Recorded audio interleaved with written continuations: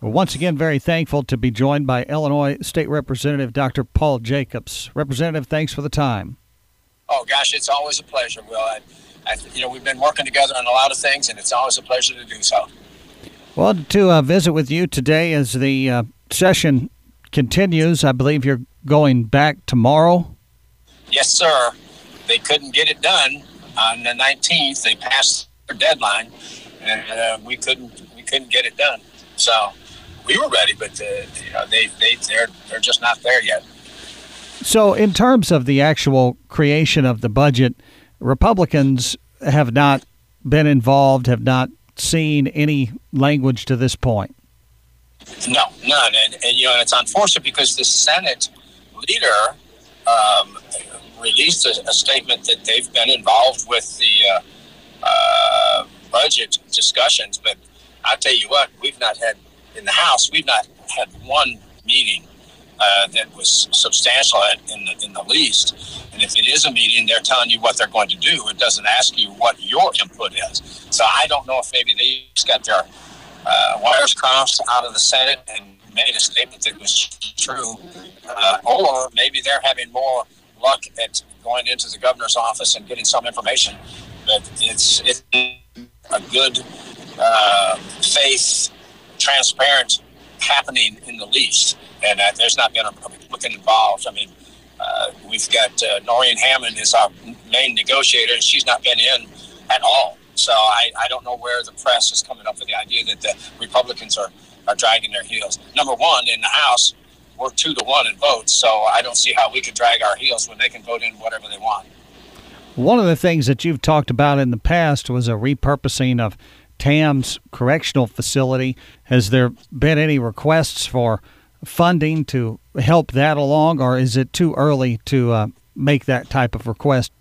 Well, we're hoping. I mean, we had it passed through the House, and it went to the Senate, and I'm pretty certain it's passed in the Senate, but I haven't seen anything more of it. I'm hoping, since they're bringing us back, that we're still going to do some of the important bills that are really, really beneficial. But we're at a standstill again, and I think that's pretty typical of the majority party, the super majority party. Just they are not passing very many Republican bills, and I don't think that's the way government is supposed to work. And it is not the Republicans dragging their heels or not working with them.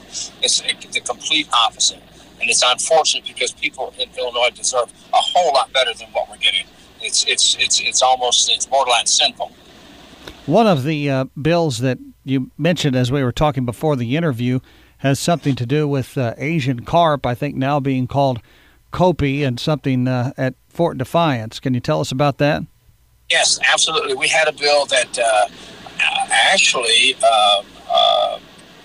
Natalie Phelps-Feeney came up with, and she went through the Senate with Senator Fowler, and then I carried it in the House. And it's basically a simple sale of the old toll house. Many people have not been down to Fort Defiance, which is amazing to me. It's just a cool place to go. But Fort Defiance has a place on the very north part of the fort, right by the bridge that goes into Kentucky, a building that's called the Toll House. And that was exactly what it was for years ago. From what I've been told, it was a toll building where you paid your toll to go across the bridge. So that, though, was decommissioned as a toll house in 1948. So we have been maintaining, the state has been maintaining that building in reasonably good repair for years, and we're trying to figure a way to get out of having to repair it. So what we've done is negotiated with a company called Two Rivers Fishery that processes Kopi. Kopi is the name that we gave it on a bill last year. The Asian carp was renamed to Kopi because it's a more aesthetically pretty name. But at any rate, this company processes Kopi. It's going to mean about probably as many as 30 jobs initially processing the fish, and I think it's an extremely great beneficial sale of a state property that we really don't need. And it's about 0.73 acres. It's less than 3/4 of an acre. It's the building and a couple of parking spaces for employees and for anybody who's dropping by. But I think it's going to be a good benefit. In Alexander County, we need to bring businesses in, and I think good, substantially beneficial businesses are what we need to go for. And I think this company has been around for a bit, and Kopi will do two things. It'll give us a little bit of employment down there, but it'll also help in getting rid of the fish that is. We're trying to keep it out of Lake Michigan and out of all the lakes. And this is one way to do it. You eat them. You catch them and eat them. If you put a cost on them, price on them, they're going to be reduced, and they're prolific breeders. So it's a great win-win-win, I think. And we got it through the House unanimously. We got it through the Senate unanimously. So it's now being appraised, and that deal should go through to help that area. I think it's great. Dr. Paul Jacobs with us today. Another bill, speaking about the sale of state property, is a bill that would allow the Department of Natural Resources to explore entering into a public-private partnership for the amateur trap shooting location in Sparta, the World Shooting Recreational Complex. I sort of understand that this isn't everything that the bill's sponsor wanted, but maybe it's a start. I agree. I have not I've not digested the whole bill as it was, I believe, amended in the Senate. I sponsored it, and it has gone through, but it isn't the complete thing. But right now we do have from what I understand, it is a private-public ownership at this moment. It's just we want to expand it where we could spend, I believe, less tax dollars than full private business, and let the private businesses run it. Because I'm one of those people that still feels private businesses run businesses better than state or any kind of government, federal or state. So I think it's a good start. It's not going to be closed down if we can get a public, well, not a public, but a private entity in there. That's still a lot to be said. We'll have to wait and see what happens with it. But I think that's a pretty exciting move, too. We've got to do things we've got to be creative and think, as they say, out of the box. And I think this is what was the intent of Representative Freeze.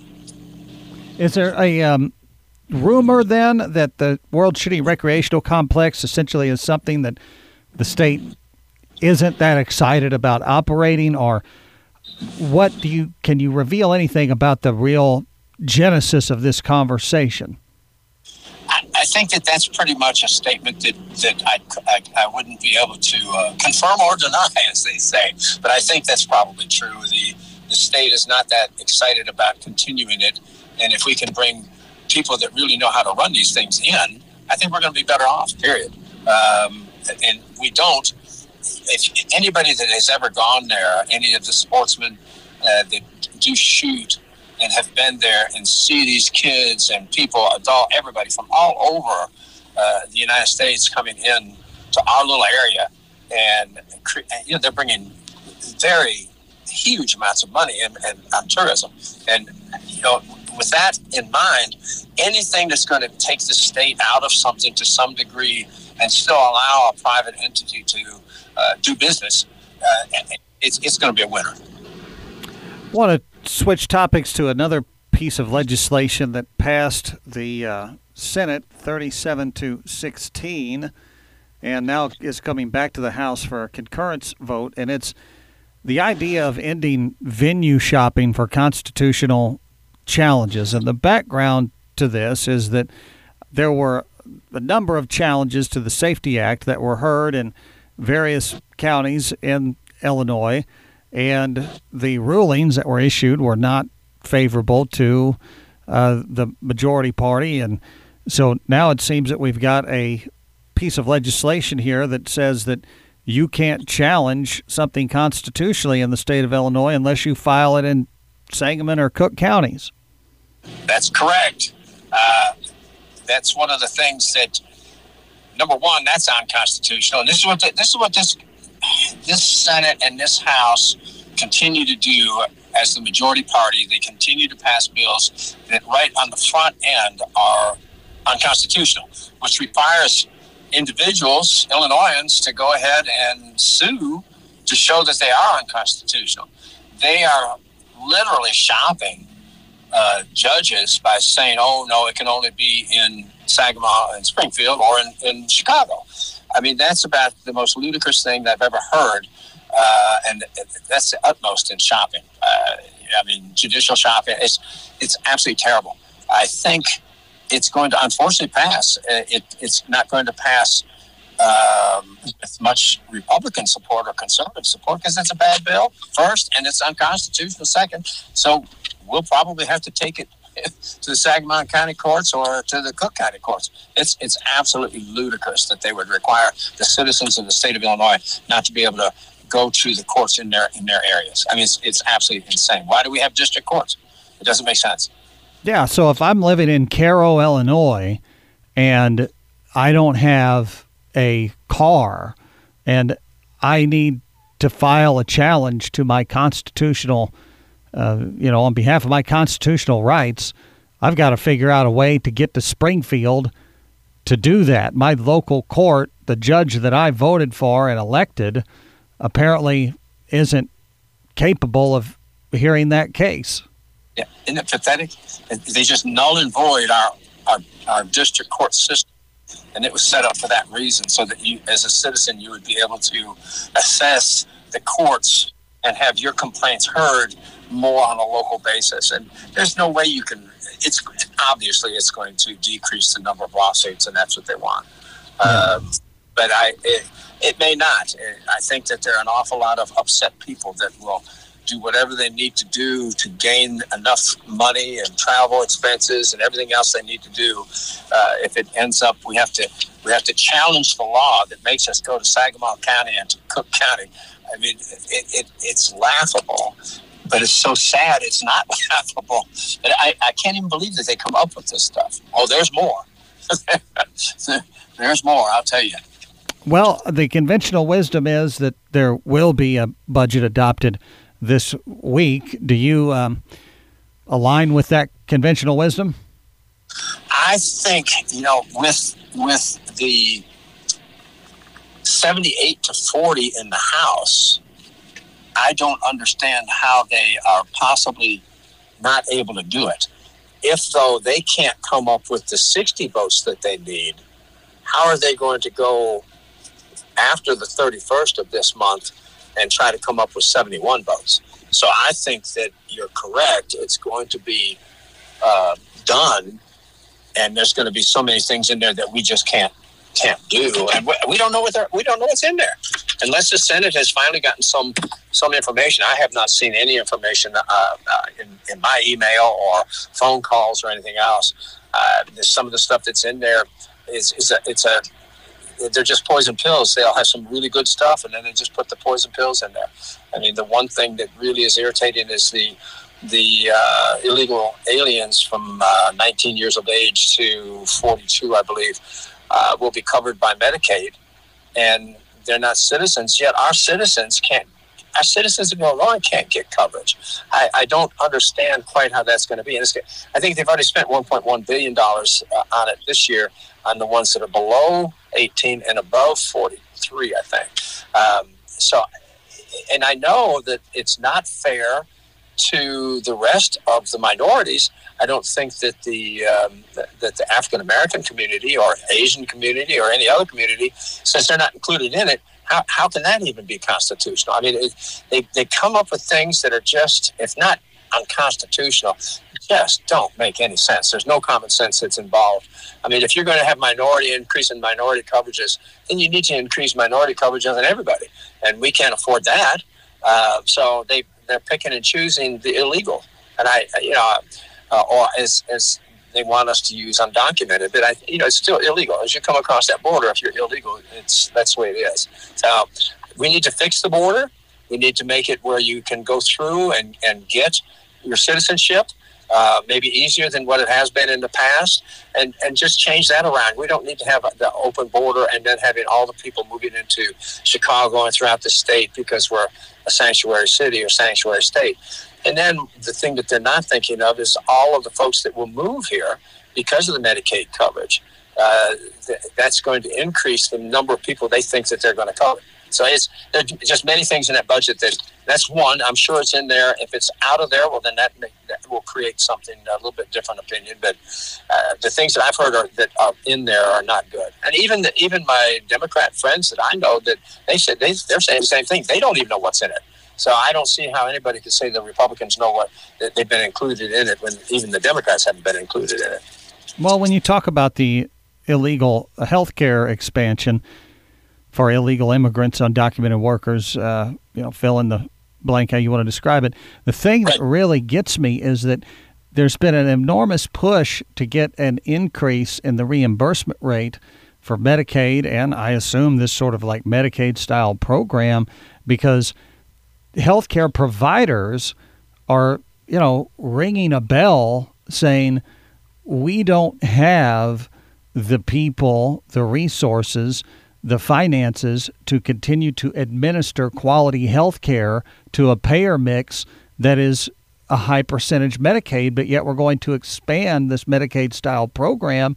So, as I mentioned yesterday, a 5-gallon bucket holds 5 gallons worth of water. There's only a limited amount of health care, doctor, that a individual hospital can provide. And if you're going to flood the market with undocumented immigrants, simply the question is, can the medical providers provide that care? Short answer is no. There's a caveat to that, too. The hospitals have had 28 years where they have not increased Medicaid payments to the hospitals. 28 years. And it looks like that may end up being in the budget, but how are you going to pay for that and add the illegal, undocumented folks? How's that going to happen? I have estimates from hospital administrators, and maybe we're a little bit more privy to, as an optometric physician, maybe I'm a little bit more privy to speaking with some of the administrators, and they understand that I understand their language, et cetera. But they're really worried that as many as 40% of the hospitals will be closing. So there is a lot of concern that we better be concerned about. And I think a 28-year long period of not increasing the Medicaid payments to the hospitals could be an indicator of why they're not going to be able to make it. And then if you add on the additional, my goodness gracious, what are they supposed to do? I mean, we need to really look at it and spend our money in the correct spots, and we're not doing it. There may be some other really exciting things that are coming through that budget that we'll point out after we get it, that are just as terrible as what some of these things are doing and putting in there. And I can't understand, why would they even consider some of these things? It just doesn't make a whole lot of sense. Well, because they're politically popular on the front end. Yeah. Right up until everybody goes out of business. Right. So, Dr. Paul Jacobs, Illinois State Representative, has been our guest today. Representative, anything else you want to mention that I wouldn't have known to ask about? Well, I think just keep the faith. God bless Illinois. God bless the United States of America. We need it. We need the prayers for all of our representatives and senators, federal level, state level, and every state.